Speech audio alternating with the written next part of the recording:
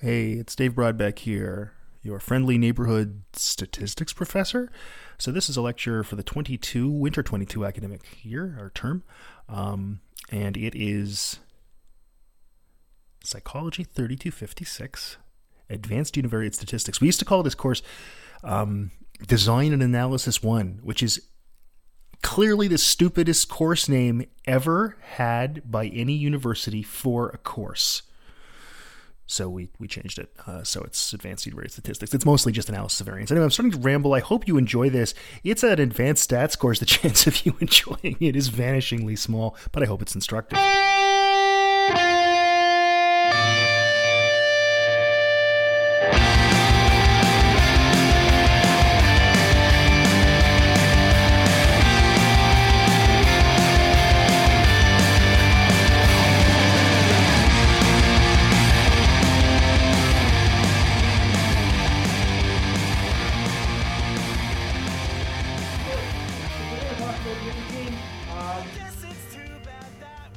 I'll tell you something. I used to smoke. As you can see, those are my cigarettes from years ago. My lighter from years ago. That's during a meeting where I didn't want to be in the meeting and wanted a cigarette. So I took a picture of my cigarettes, thinking if I took a picture of them, it would get rid of the craving. And all it did was make me want another cigarette. Don't smoke anymore, haven't in quite a while. So, of course, this is the active ingredient in tobacco. So you know what's nice? You can't smoke on campus anywhere anymore. I'm all for that. As much as you'll see at the end, I don't think secondhand smoke's actually that dangerous. I think it's gross. I didn't say it was good for you. I didn't say it wasn't dangerous. So the only plant in nature you're going to get nicotine from is tobacco. And cigarettes are increasingly in North America and Western Europe. Cigarettes are now under regulatory regimes. They aren't in all of the world. For the longest time, cigarettes and cigars and other tobacco products were not viewed as drugs and not viewed as food.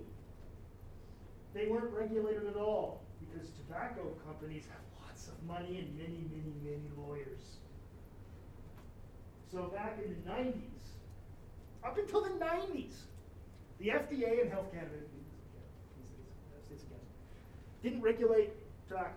It was regulated, it wasn't regulated. That's wild, right? It literally wasn't regulated. It is now. And in the developing world, you're getting more and more of that as well. One of the issues is in the developing world, governments have less money to combat things like smoking, and then tobacco companies have lots of money and lots of lawyers, and they stop developing countries from regulating tobacco. Because the growth areas of the world are places like China, India. And you put those two together, and you got like a third of the people. Like the people, all of us. So tobacco companies are it's coming. These things are coming. But it's slow. It's slower than I think we all like.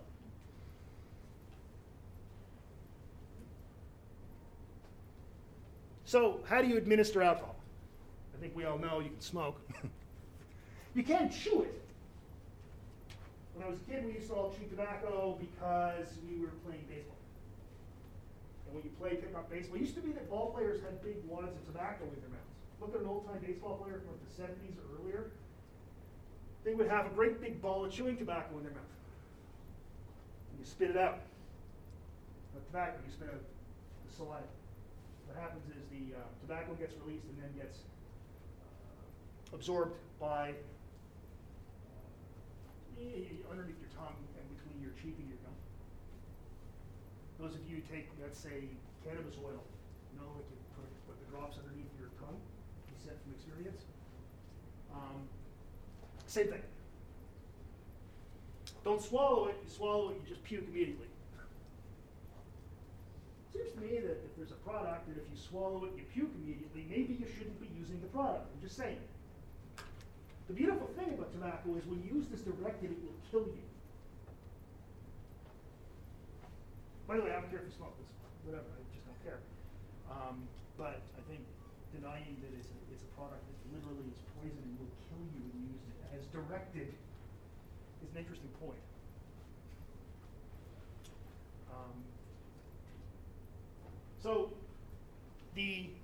And in fact, I remember there's a ball player, Steve Carlton, is a pitcher, and he used to always have a big thing of chaw in his mouth, and he was pitching, he's a left-hander, pitch left-handed, anyway, threw the ball.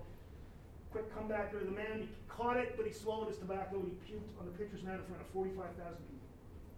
Immediately. It was kind of funny in its own way. Okay?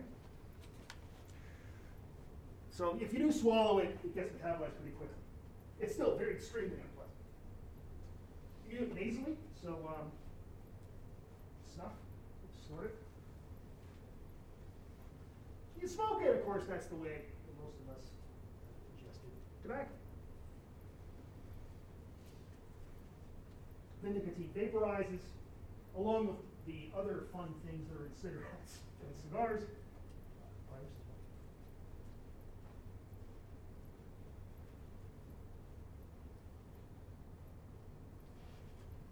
So smoking is interesting because the behavior itself is fascinating. So this is one of those things where you put your psychologist hat on, take off your biologist hat for a second. It's fascinating behavior because it's done socially, and it was even before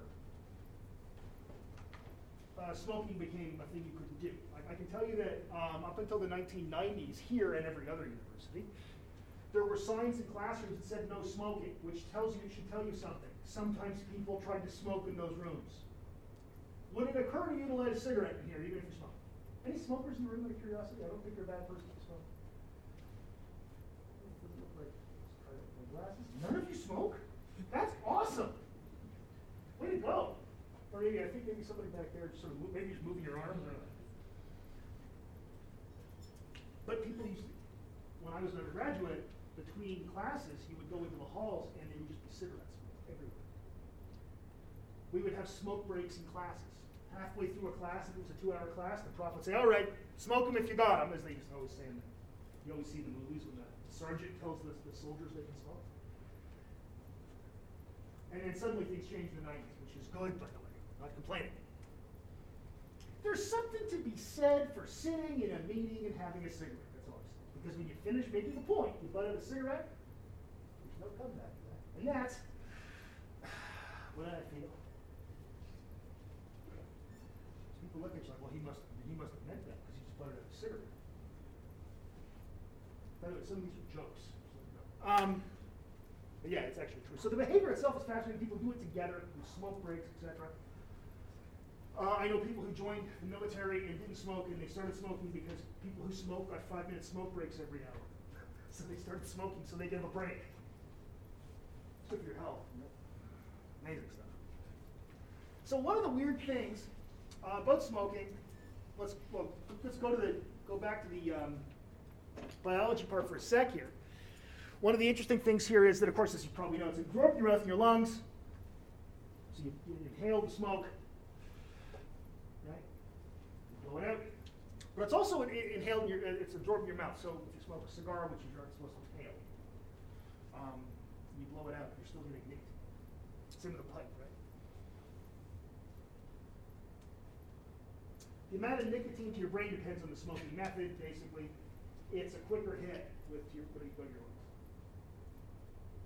Right? Because it's going immediately to your bloodstream. That's not happening quite as quickly when you're going from just to your mouth. You're still getting nicotine if you're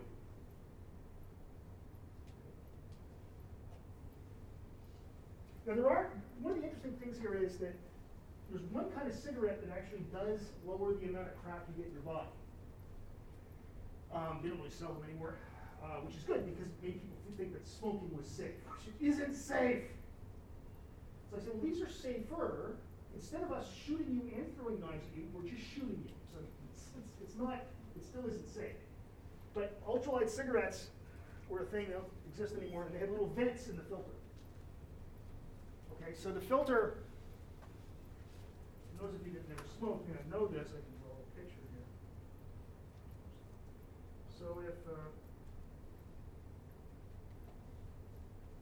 so that's the cigarette, right? There's the filter right here. There were little vents. And smoke would come out of them. So you actually are getting less less smoke.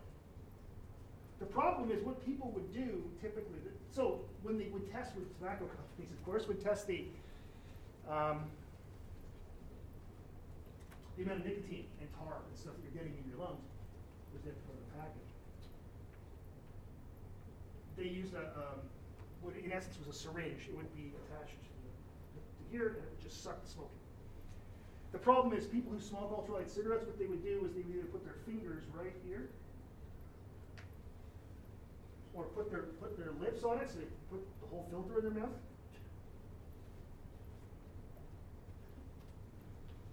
A friend of mine did some smoking research, smoking behavior research, and found, in fact, was interviewing people and found a guy who carried a roll of tape with him, to put tape on his cigarette. So the idea here was he was buying ultralight cigarettes thinking they were somehow safer, except he was defeating the one measure that actually did make them a tiny bit safer. This is why they aren't sold anymore, because they actually don't do anything. They just convince people everything's fine. So ultralight cigarettes are an actual thing that probably would have worked, but you'd have to be walking around saying, don't do that, don't do it like that, not like that, like that. Also, these are still horrible. So they really weren't any safer. There's also gum, which is the nicotine gum, which again you don't swallow. Oh my God. It's so hard not to swallow spit from your gum, which you kind of can't. The same thing with the patch goes in through your skin. Yep. A quick question about the ultralights. So yeah. Would the smokers actually be able to tell like if there's a difference? Oh yeah. Really? Oh shit, yeah. You never smoked, right? Not cigarette. Yeah. Yeah, it's different when you're smoking something else. But if you smoke cigarettes, one of the things, smokers are really good. Some cigarettes are stronger than others. They just are. They're packed tighter, or they don't have a filter or whatever. Smokers just suck harder on ones that are like it's amazing. You titrate your dose almost perfectly. Without any training, you just get really good at it. So you'll take a hit off a no filter Camel, which is basically like sucking in the back of a bus, and probably safer to suck in the back of a bus. And at first, oh Jesus, this is strong. And you go, okay, yeah, that's fine. And then if someone gives you a, Benson & Hedges 100, those cigarettes are about that long. Women used to smoke in the 60s. You just suck harder. it's pretty amazing. So this is what happened with the ultralight cigarettes. You can't control how people use a product. So they were technically safer in how they were being tested, but practically they weren't any safer at all because smokers they smoke and they get the dose they need. Yeah, they're fascinating things. Yeah, is it true that some brands of chewing tobacco they put like little grains of glass so that they open up like little wounds in your gums? I don't know. I remember hearing about that a long time ago. There's a lot of things. I mean, part of the problem here is because these products weren't regulated. There was a lot of things put into cigarettes and other tobacco products. Now that they are regulated, I'd be very surprised if that happened. I'd also not be surprised if that was true. I thought I heard somewhere that they did that so that they open up like little wounds in your gums so that the tobacco would get it or the nicotine would get to your bloodstream faster. Though I don't think it would be entirely necessary because the gum works. Like nicotine gum is it's a weird thing because all you do is you put the gum in your mouth and when you feel a craving, and if you've never craved nicotine before, you have no idea what it's like. It's like being thirsty and hungry and every other want you've had in your life rolled into one, and you can get rid of it like this. Oh, it's better. And it's gone. For 45 seconds. Then you have, and the gum works the same way as you can take just a chew. I used to go to meetings in Newfoundland when I was a prof there, and of course could smoke, but all of us in our whole site department also. We were described as an aging biker gang. We would go to the student pub before meetings, down 4 or 5 pints, and head to these meetings. We weren't drunk, we just had to pee, so we wouldn't say anything stupid. You gotta get in there quickly. My friend Duncan would always throw nicotine gum to me across the room. Smoke? Serious stuff. So how does this work? What Okay, there are nicotine receptors in the following parts of your body, or your brain: the cortex, the basal ganglia, the ventral tegmental area, and the nucleus accumbens. Oh, you mean the reward system? The ventral tegmental area and the reward system. The only thing we're missing here is the medial forebrain bundle, which is right next to the basal ganglia. It's basically, it's almost as if nicotine evolved to make people smoke cigarettes. It's like tobacco evolved just so that would happen. Why? So we have these nicotonic receptors, which are called, as it says here, NACHR. They're nicotine acetylcholine, nicotonic acetylcholine receptors. Okay. The effects of nicotine. There's effects in your peripheral nervous system, which you get tremors. You can tell when somebody's a smoker. Can't hold their hands down. Sure, it just does that. Mine doesn't anymore. It was fine. I stopped smoking when I could hear myself breathing.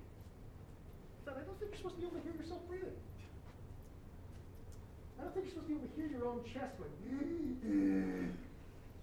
Maybe stop sucking on things that are on fire.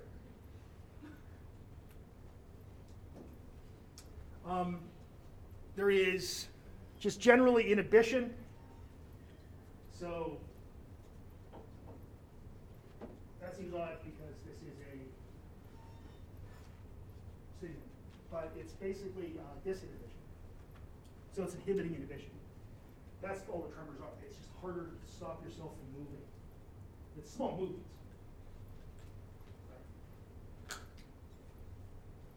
And you get constriction of blood vessels. Another way you can tell if people smoke, especially if they're extremities, you can tell right away even if they don't have yellow fingers from nicotine. You shake somebody's hand, their hand's cold, it's a good chance they smoke.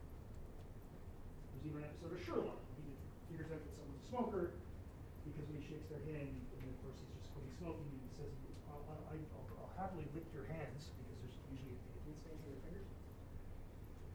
It is really filthy and gross. Also, it's awesome. It makes you look cool and grown up. I'm kidding. Some of these times I am joking. I don't know what these actions I'm doing signify. Julia. I just looked it up. Apparently the full glass and chewing tobacco thing is myth. Good. Yeah, good. Good, because I mean, tobacco companies are evil, but I didn't think cartoonishly evil. You know, it's like, thank you for letting me know that. Well, I'll throw that in next in a couple of years when I do this in the next course next time. I'll say, people say, but actually, of course, your central nervous system effects too, and these are the ones that we know more about. The reward system, obviously, it feels good. There's got to be a reason people suck smoke into their lungs. And those of you who smoke other things will know that, cannabis. Know that the reason you suck on a joint or a bong or a one-hitter. Go on, I'm older than you. I guarantee you I've smoked more weed than you. More than twice your age. I've smoked more weed than you. It's because it feels good. The part where you cough doesn't feel good. It's really smooth. But after it feels good, doesn't it? It's a reward system, right? You also get the release of norepinephrine, epinephrine, dopamine, and serotonin, just generally in the central nervous system. So it's a stimulant. It's a straight up stimulant, right? Questions? Anybody have any? Got a cup today already? That's great. Oh yeah, please. I'm just curious. When you said it constricts blood vessels, Yep. why is that? Why do you mean the actual mechanism? Yeah. Yeah, I don't know offhand. Okay. Is that the question? Please. And this is just like nicotine effects, right? So Yes. it's like also for like vapes and stuff. Oh yeah. Vaping, first of all, a couple things. Vaping is safer than smoking cigarettes. Playing in traffic is probably safer than smoking cigarettes. That's not true. But yeah, it's also true with vaping. Vaping is way safer than smoking cigarettes. Chewing gum is way safer. All these things are. Anything oral, dry right? So that's so chewing tobacco or gum, vaping. Vaping's pretty similar. It's you're still vaporizing nicotine. It's way safer than smoking cigarettes. There's no argument. I didn't say it's good for you. I said it's way safer. And if you want to look at an approach of harm reduction, which is a pretty reasonable approach when we think about drug taking, the idea of what we do with alcohol, we don't let people, you can't drink here. Though there are times, this morning in my stats class, my computer wouldn't connect to the printer, or the projector. Couldn't use the glass of vodka. But we don't let you drive drunk, right? You're not supposed to get high until you're older and all the same thing, and could you drive, all these things. So we really should be doing this, I think, with tobacco. We can eventually ban it, I think, and it will happen. Smoking's going to go away. The UK, for example, has committed to there's not going to be any tobacco in the United Kingdom by 2030. That's only 8 years from now. It will happen, but a good replacement is vaping. To the point where in the UK, in hospitals, they have vape shops. It's a good idea. It stops people from smoking in hospitals or around hospitals. I always find it very odd to walk into a hospital and see a bunch of doctors and nurses sucking on cigarettes. Like, guys, I know it's Oxford's job, especially now. Or if you ever ride your bike or run on the trail, there's a place right there where all the people go to smoke. I call it Nicotine Alley when I'm on my bike. I actually hold my breath as I'm riding. Yeah. Sorry, I have another question. No, it's fine. So you know the obvious risks associated with smoking while you're on oxygen, right? In that you should not do it. Well, yeah. But does the same thing apply to vapes? Or? Well, when you're on oxygen, that usually means you aren't getting enough oxygen. Yeah. So interfering with oxygen by having something else go into your bloodstream is probably not a good idea anyway. But I'm not saying it's a good idea. I'm saying people, like some people would do that. people do it. Yeah. Yeah. It's not as dangerous because you're not using an open flame. Yeah. Okay. The big danger there is an open flame in oxygen. Yeah. Tell that to the crew of Apollo 1 flying on the launch pad. 67. Yeah. But oh yeah, I mean there's certain things. Yeah, my grandfather, oxygen, he actually stopped smoking, which is amazing considering I can't think of him without a cigarette.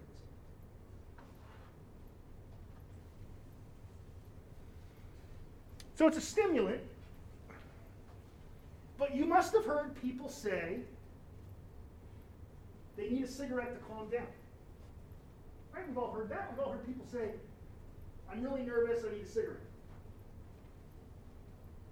Right? Maybe it's your folks, maybe it's friends of yours. Apparently no one in here smokes, which I think is amazing. Like I'm completely blown away by that. But people do smoke because they're nervous. And it calms them down. And believe me, I can attest to this.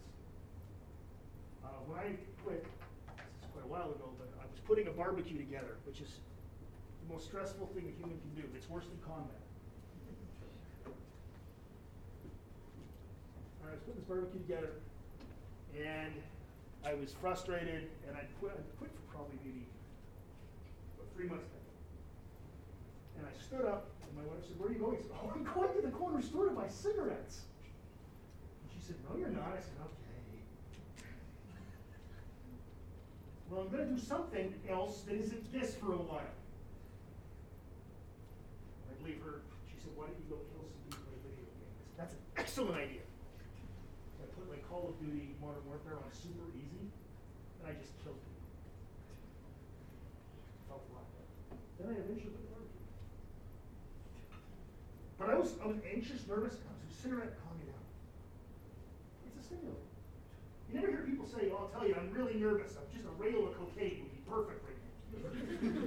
That's not something people say. It's funny, no one gets the cigarette references, but cocaine, everyone's like, yeah, cocaine, sure, we all do coke. Interesting group. It's the actual act of smoking. By the way, this has a name. It's called Nesbitt's paradox, which is bizarre. Some guy named Nesbitt saw a thing and said, well, I'm going to name it after myself. So the next time it's raining and it's sunny, a sun shower, that's called Brodbeck's paradox. I just freaking named it. Anyway, so Nesbitt, which I think this guy I went to high school with, Tom Nesbitt, and he did think, he thought a lot of things. But I'm not listening to the podcast. Nesbitt. Chances are so slim. Anyway, is it the act of smoking, because it's a whole ritualistic thing to take your cigarettes right under the whole. Is that distracting you from being pissed off, nervous, whatever? Maybe.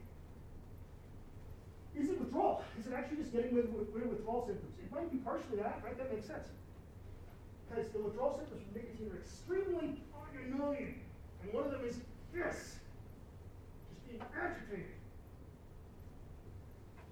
Maybe it's that there are nicotine receptors in the GABA system. Yeah, that's what it is.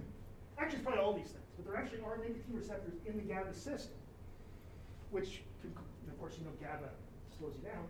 So it actually can act as a positive GABA modulator and as a stimulant at the same time. It's a weird drug.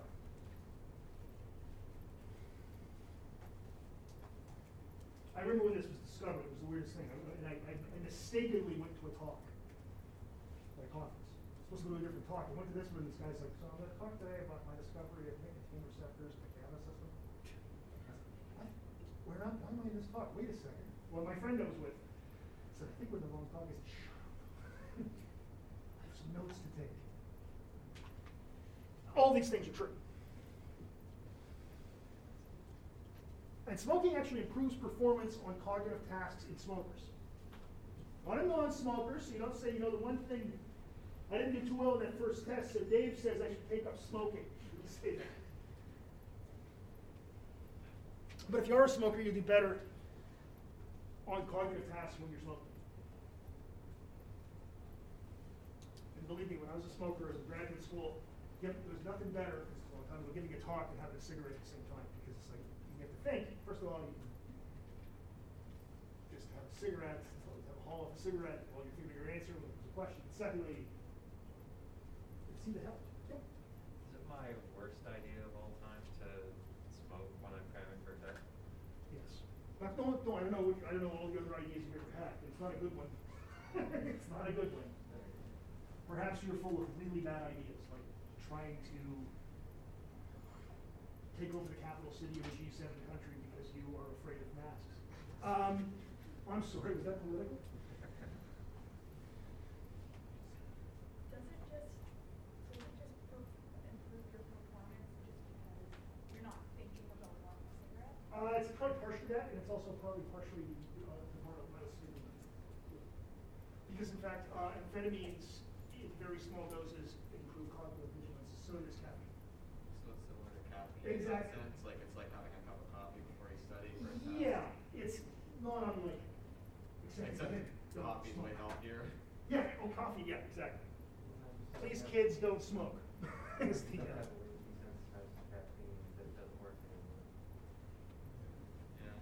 And it increases spontaneous motor activity in rats that should surprise us. It's a stimulant, it's going to make them run around. Now you inject it, you obviously aren't getting little cigarettes from rats. As cool as that would be. If I was wealthy, like extremely wealthy, I would actually fund research to see if we get rats to smoke little cigarettes. Probably wouldn't do that, but I'd probably think about doing it.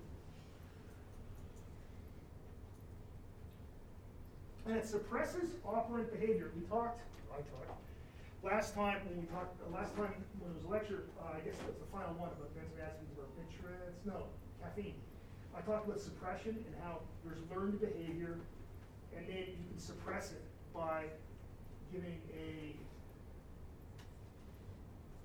stimulus that's associated with fear. So let's say a light that's very sharp. So actually, nicotine itself will suppress operant behavior. So when animals learn to push a bar to get food, and then its rate of bar pressing goes down when it's given nicotine. It goes back up. Don't actually know what the mechanism is there. The stuff I've read doesn't know what the mechanism is there either. Do you think that it could do with like dopamine being increased in the system? Because I've read papers before that said that increased dopamine levels can cause like fear reactions. Yes, that's a possibility. Yeah, there's a lot of things it could be. It could just be a distraction. You'll see the fact. There's all kinds of things it could be, but So it suppresses behavior, but the behavior comes back. I mean, an easy thing to think of here, you're right. It could simply just be a distraction to the animal. Rats don't have rich mental life like we do, they have mental life. The whole career is based on animals having mental life, so.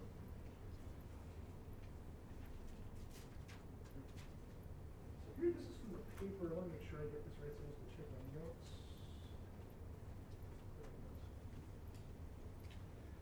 So this is actually from a paper, this is results from a paper by Kinney and Marcoux, 2005, so it's, this is one of the first papers that talked about the effects that nicotine has on other drugs, on taking other drugs.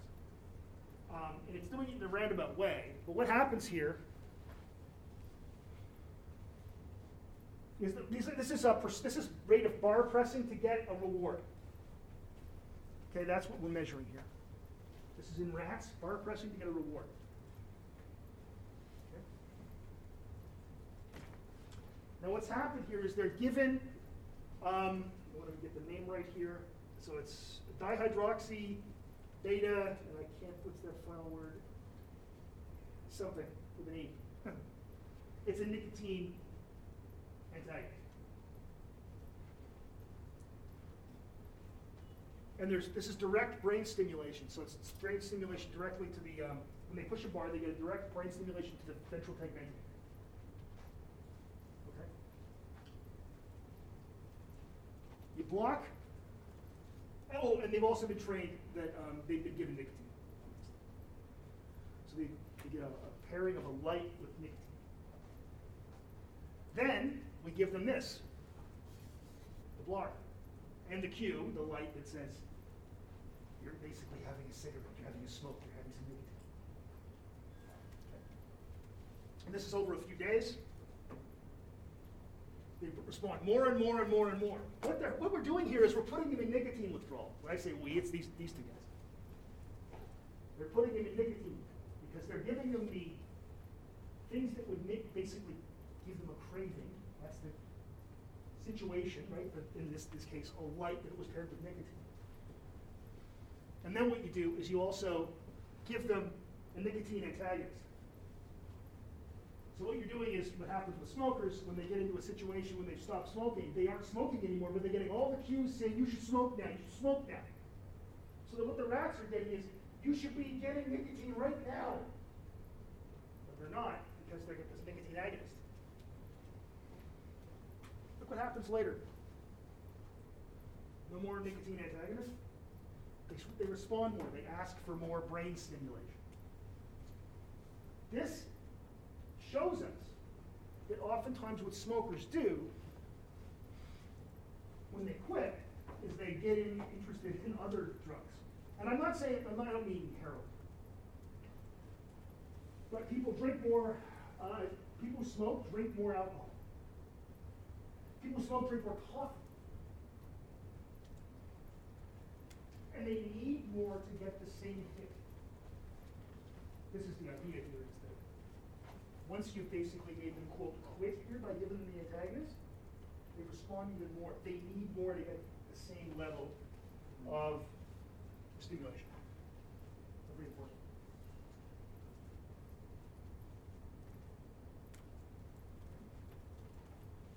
Okay. So did you know if you've identified any natural compounds in the body that bind to nicotine receptors?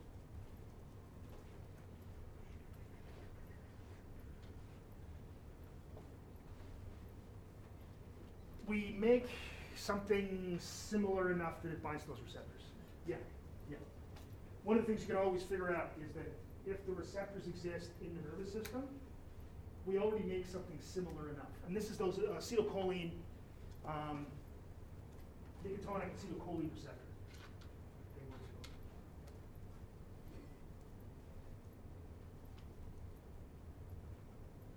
So withdrawal from nicotine is nasty, and it's easily fixed. That's one of the real insidious things about tobacco, generally, about nicotine tobacco, is that it's really easy to get rid of the withdrawal symptoms. You light a cigarette and smoke it.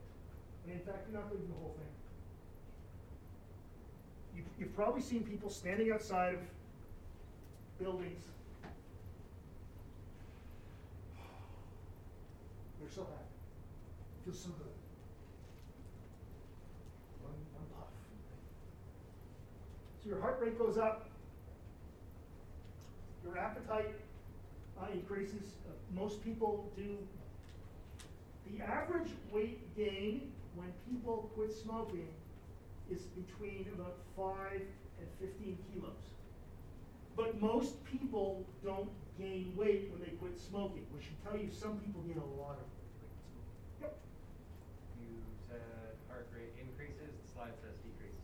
Oh, that's, yeah. Did I say increase? Yeah, decrease. Sorry. Sorry. I would say your heart rate can increase if you're going into withdrawal from sleep. That makes no sense. Thanks, sir. Can't concentrate. You're getting a cigarette.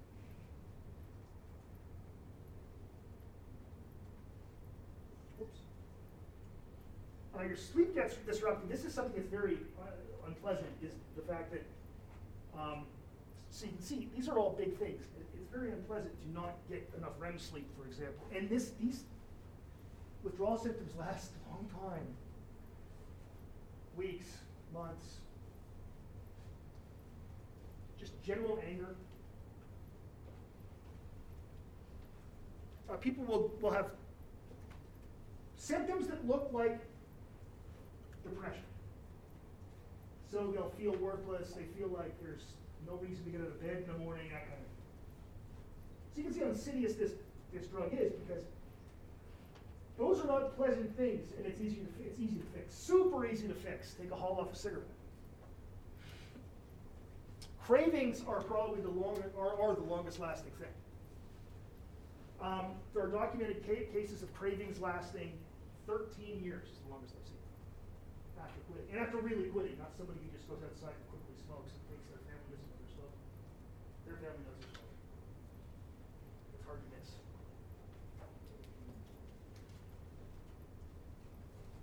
The last time I had a craving for a cigarette was about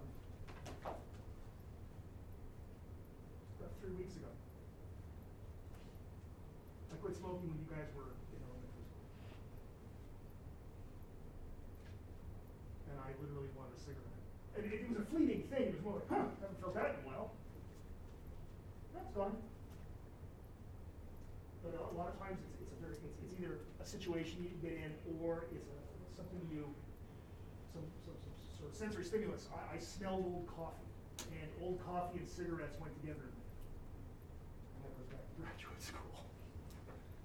Graduate school, where you start drinking too much coffee. People always say, well, you either start, you have too much coffee, you start smoking, or you start drinking too much. And some of us go, yeah, all of the above, please.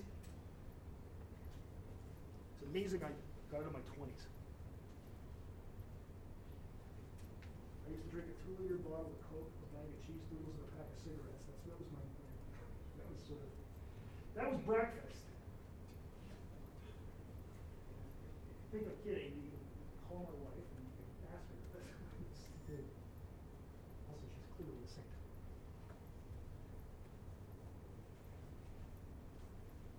So the behaviors I was talking about before is fascinating, because there's a daily pattern to smoking.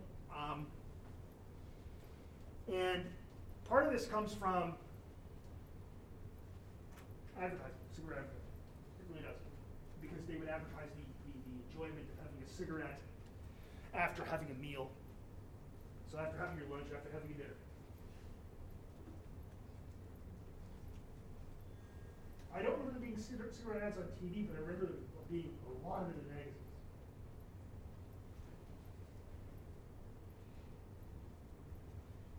Smokers smoke with other smokers, and that isn't just because now you have to be on the other side of the building, the other side of the street, off campus, whatever.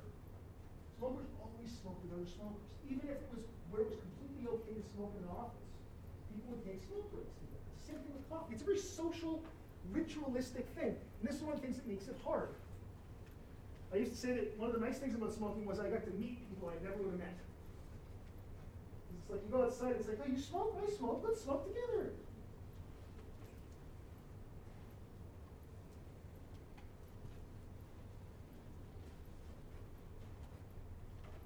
as I mentioned, we talked about the rat data.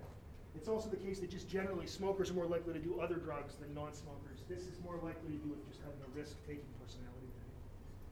As far as the psychological end of it, we also can take a look at see that the fact that they need more stimulation to get a base level of reinforcement.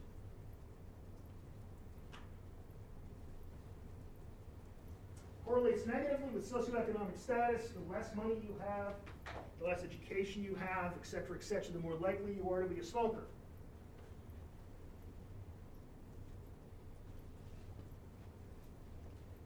Okay? So it correlates negatively with socioeconomic status. This is true of all the drugs that are fun. And cigarettes actually are fun. They feel good. When you get past the coughing, it feels good to smoke. It just does. Reward system. But when you're higher socioeconomic status, you have other options for reinforcement, right? For older people, this is people past teenagers, what I'm saying, so all of us in the room. Demand is pretty inelastic. It's pretty elastic for kids because kids don't have money in their pockets. Does anybody know how much cigarettes cost? I just don't know. Like $45 a carton? No, but a pack. Oh, like 5, 6. It's more than that. It's more than that. It's $5 or $6. It's got like 10, 15 bucks back. It's went up. Okay. Somebody Google it. Well, why do I Google it when someone, all you people have computers? Just how much does a pack of cigarettes cost in Ontario? We don't have the reserves to Yeah, but that's again, that's the tax-free. Not tax-free. There's different taxes on it, right? I have a lot of friends who could do that for sure. But no, I think it's probably more than $15 for a pack of 20 or 25. So you could stop kids because kids don't have 15, 18, 20 bucks in their pocket all the time. About 15? 15. It's about 15? Let's go with that. If you're me, and I still smoke, I don't want to ever think about how much money I spend on cigarettes. But I can afford it. It's harder when you're 12. Right? It's harder when you're 12.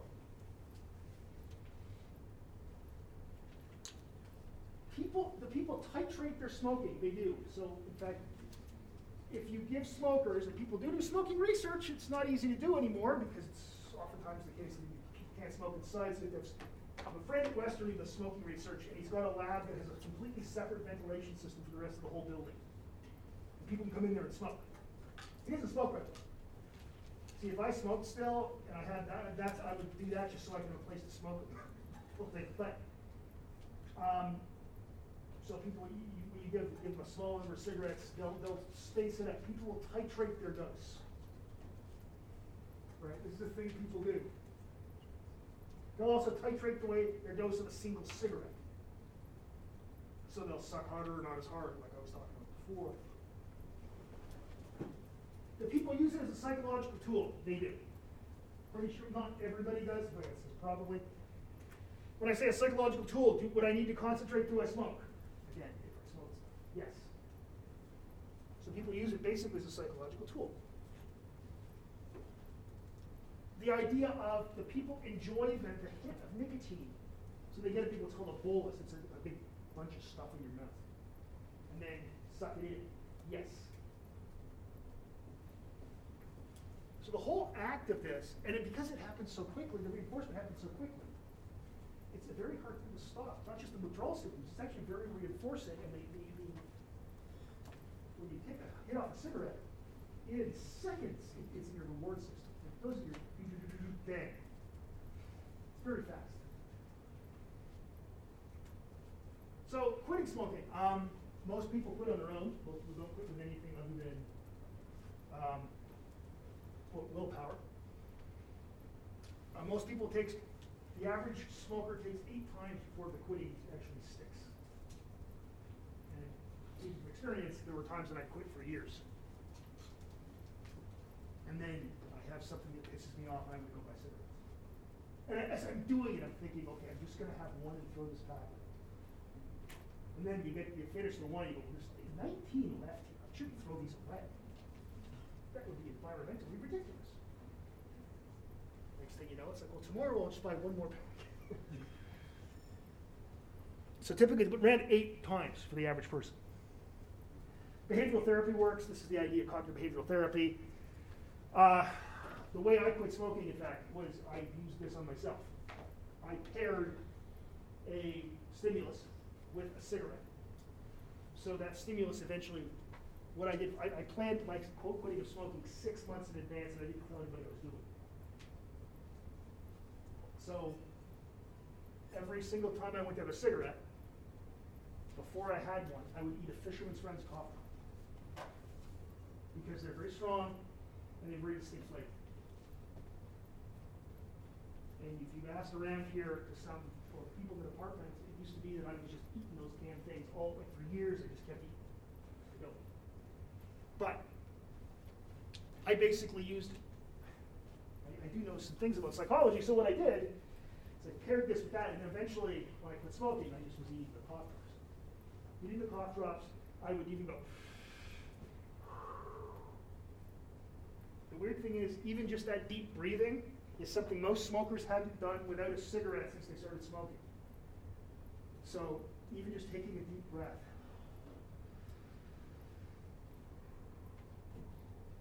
Then 95. Even that can.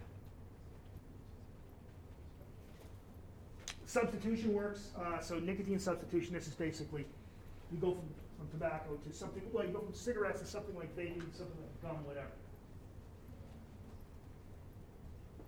Self-monitoring is extremely effective. One of the things you can do is just keep track of how many cigarettes you smoke each day.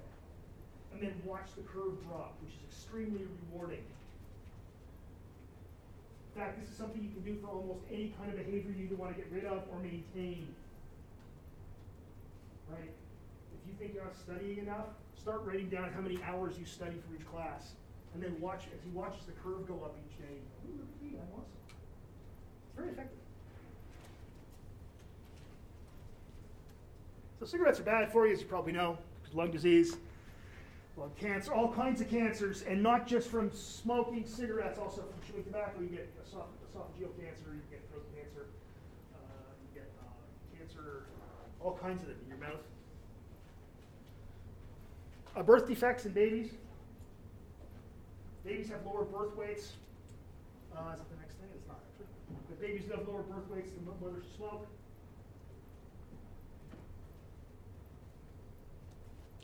Heart disease, the carbon monoxide, by the way, when you're actually literally sucking carbon monoxide into your body. Among all the other things, carbon monoxide. Makes your heart work harder, so it's not good for you. And you know, it's not like it's exercise. Because I've heard people say, well, what about when you're running, your heart works harder? Okay. So let's talk a bit about secondhand smoke, because, and by the way, I'm all for all the rules and regulations about secondhand smoke. It's on campus, I'm all for it. I'm mostly for it because it's gross.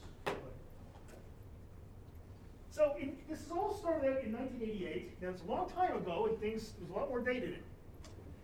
But in 1988, there was this study by the World Health Organization, looked at 650 lung cancer patients versus 1,542 healthy patients, and looked at their risk ratios for getting, for being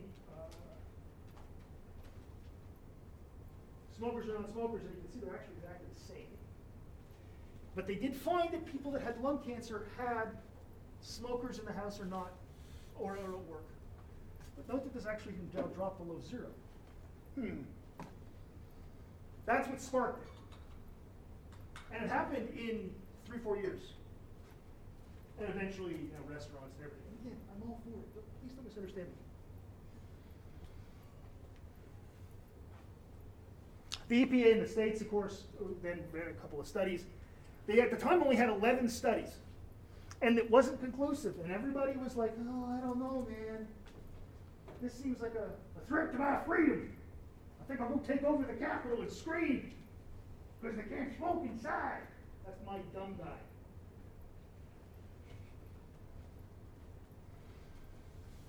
So there were a lot of problems with a lot of these studies.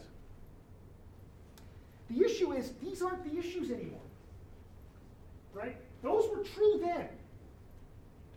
But I'll say this. This is the other issue you'll hear people say. It isn't a 0.05. Remember the 0.05 level of significance? It's not a 0.05. It's not significant, except every single secondhand smoke study goes in the same direction. It's bad for you. None of them say, yeah, it's good for you. And none of them even say, it's okay. They all say it's bad. They just don't go to 0.05. If every study ever done goes in exactly the same direction, just because it doesn't reach the level of significance you like, it's probably bad for you.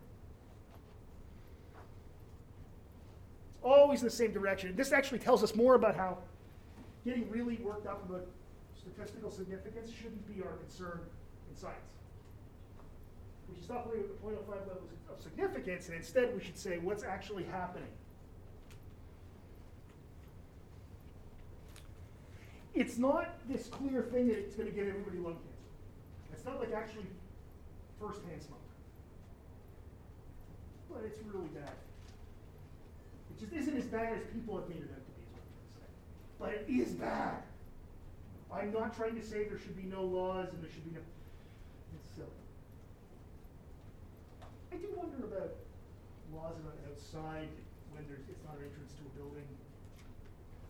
Like, I don't like riding my bike and the person in front of me on the hub trail is smoking a cigarette, but you know what? It's not, I live in a steel town. It's not really affecting my lungs movement. You know, they make steel. But, inside, it's bad for you. Also, drugs can smell like cigarettes all the time. I mean, even just on that, it's a perfectly good argument. You smell gross stuff. Okay. I haven't worn a watch in 15 years. I just literally looked at my arm. Well, it says here that I have a left arm and a right arm. Any questions? Yeah, please. How do drugs like Chantix help people stop smoking? Oh, yeah. What's the name of that drug? Yeah. I have to look that up. I'm not entirely sure, but I'll find out. Because I do know I know it. And I have this idea in my head, but I'm not entirely sure that it's the right idea. I'll find out. Other questions that I can't answer. Random note.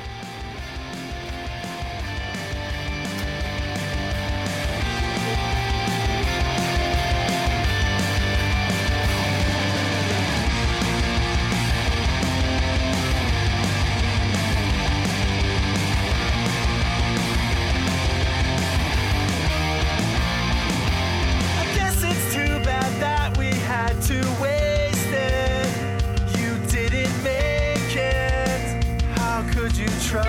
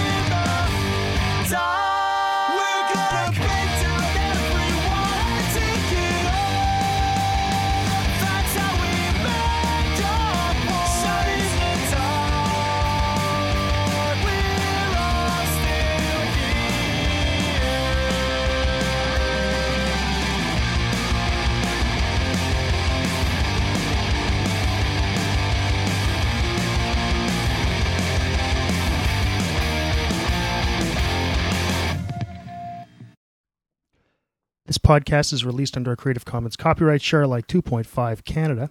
Feel free to redistribute the information as you see fit, but please don't make any money out of it. And if you do, you got to tell me because I'm reserving that right. Giving up all the other ones, including mash it up any way you want, okay?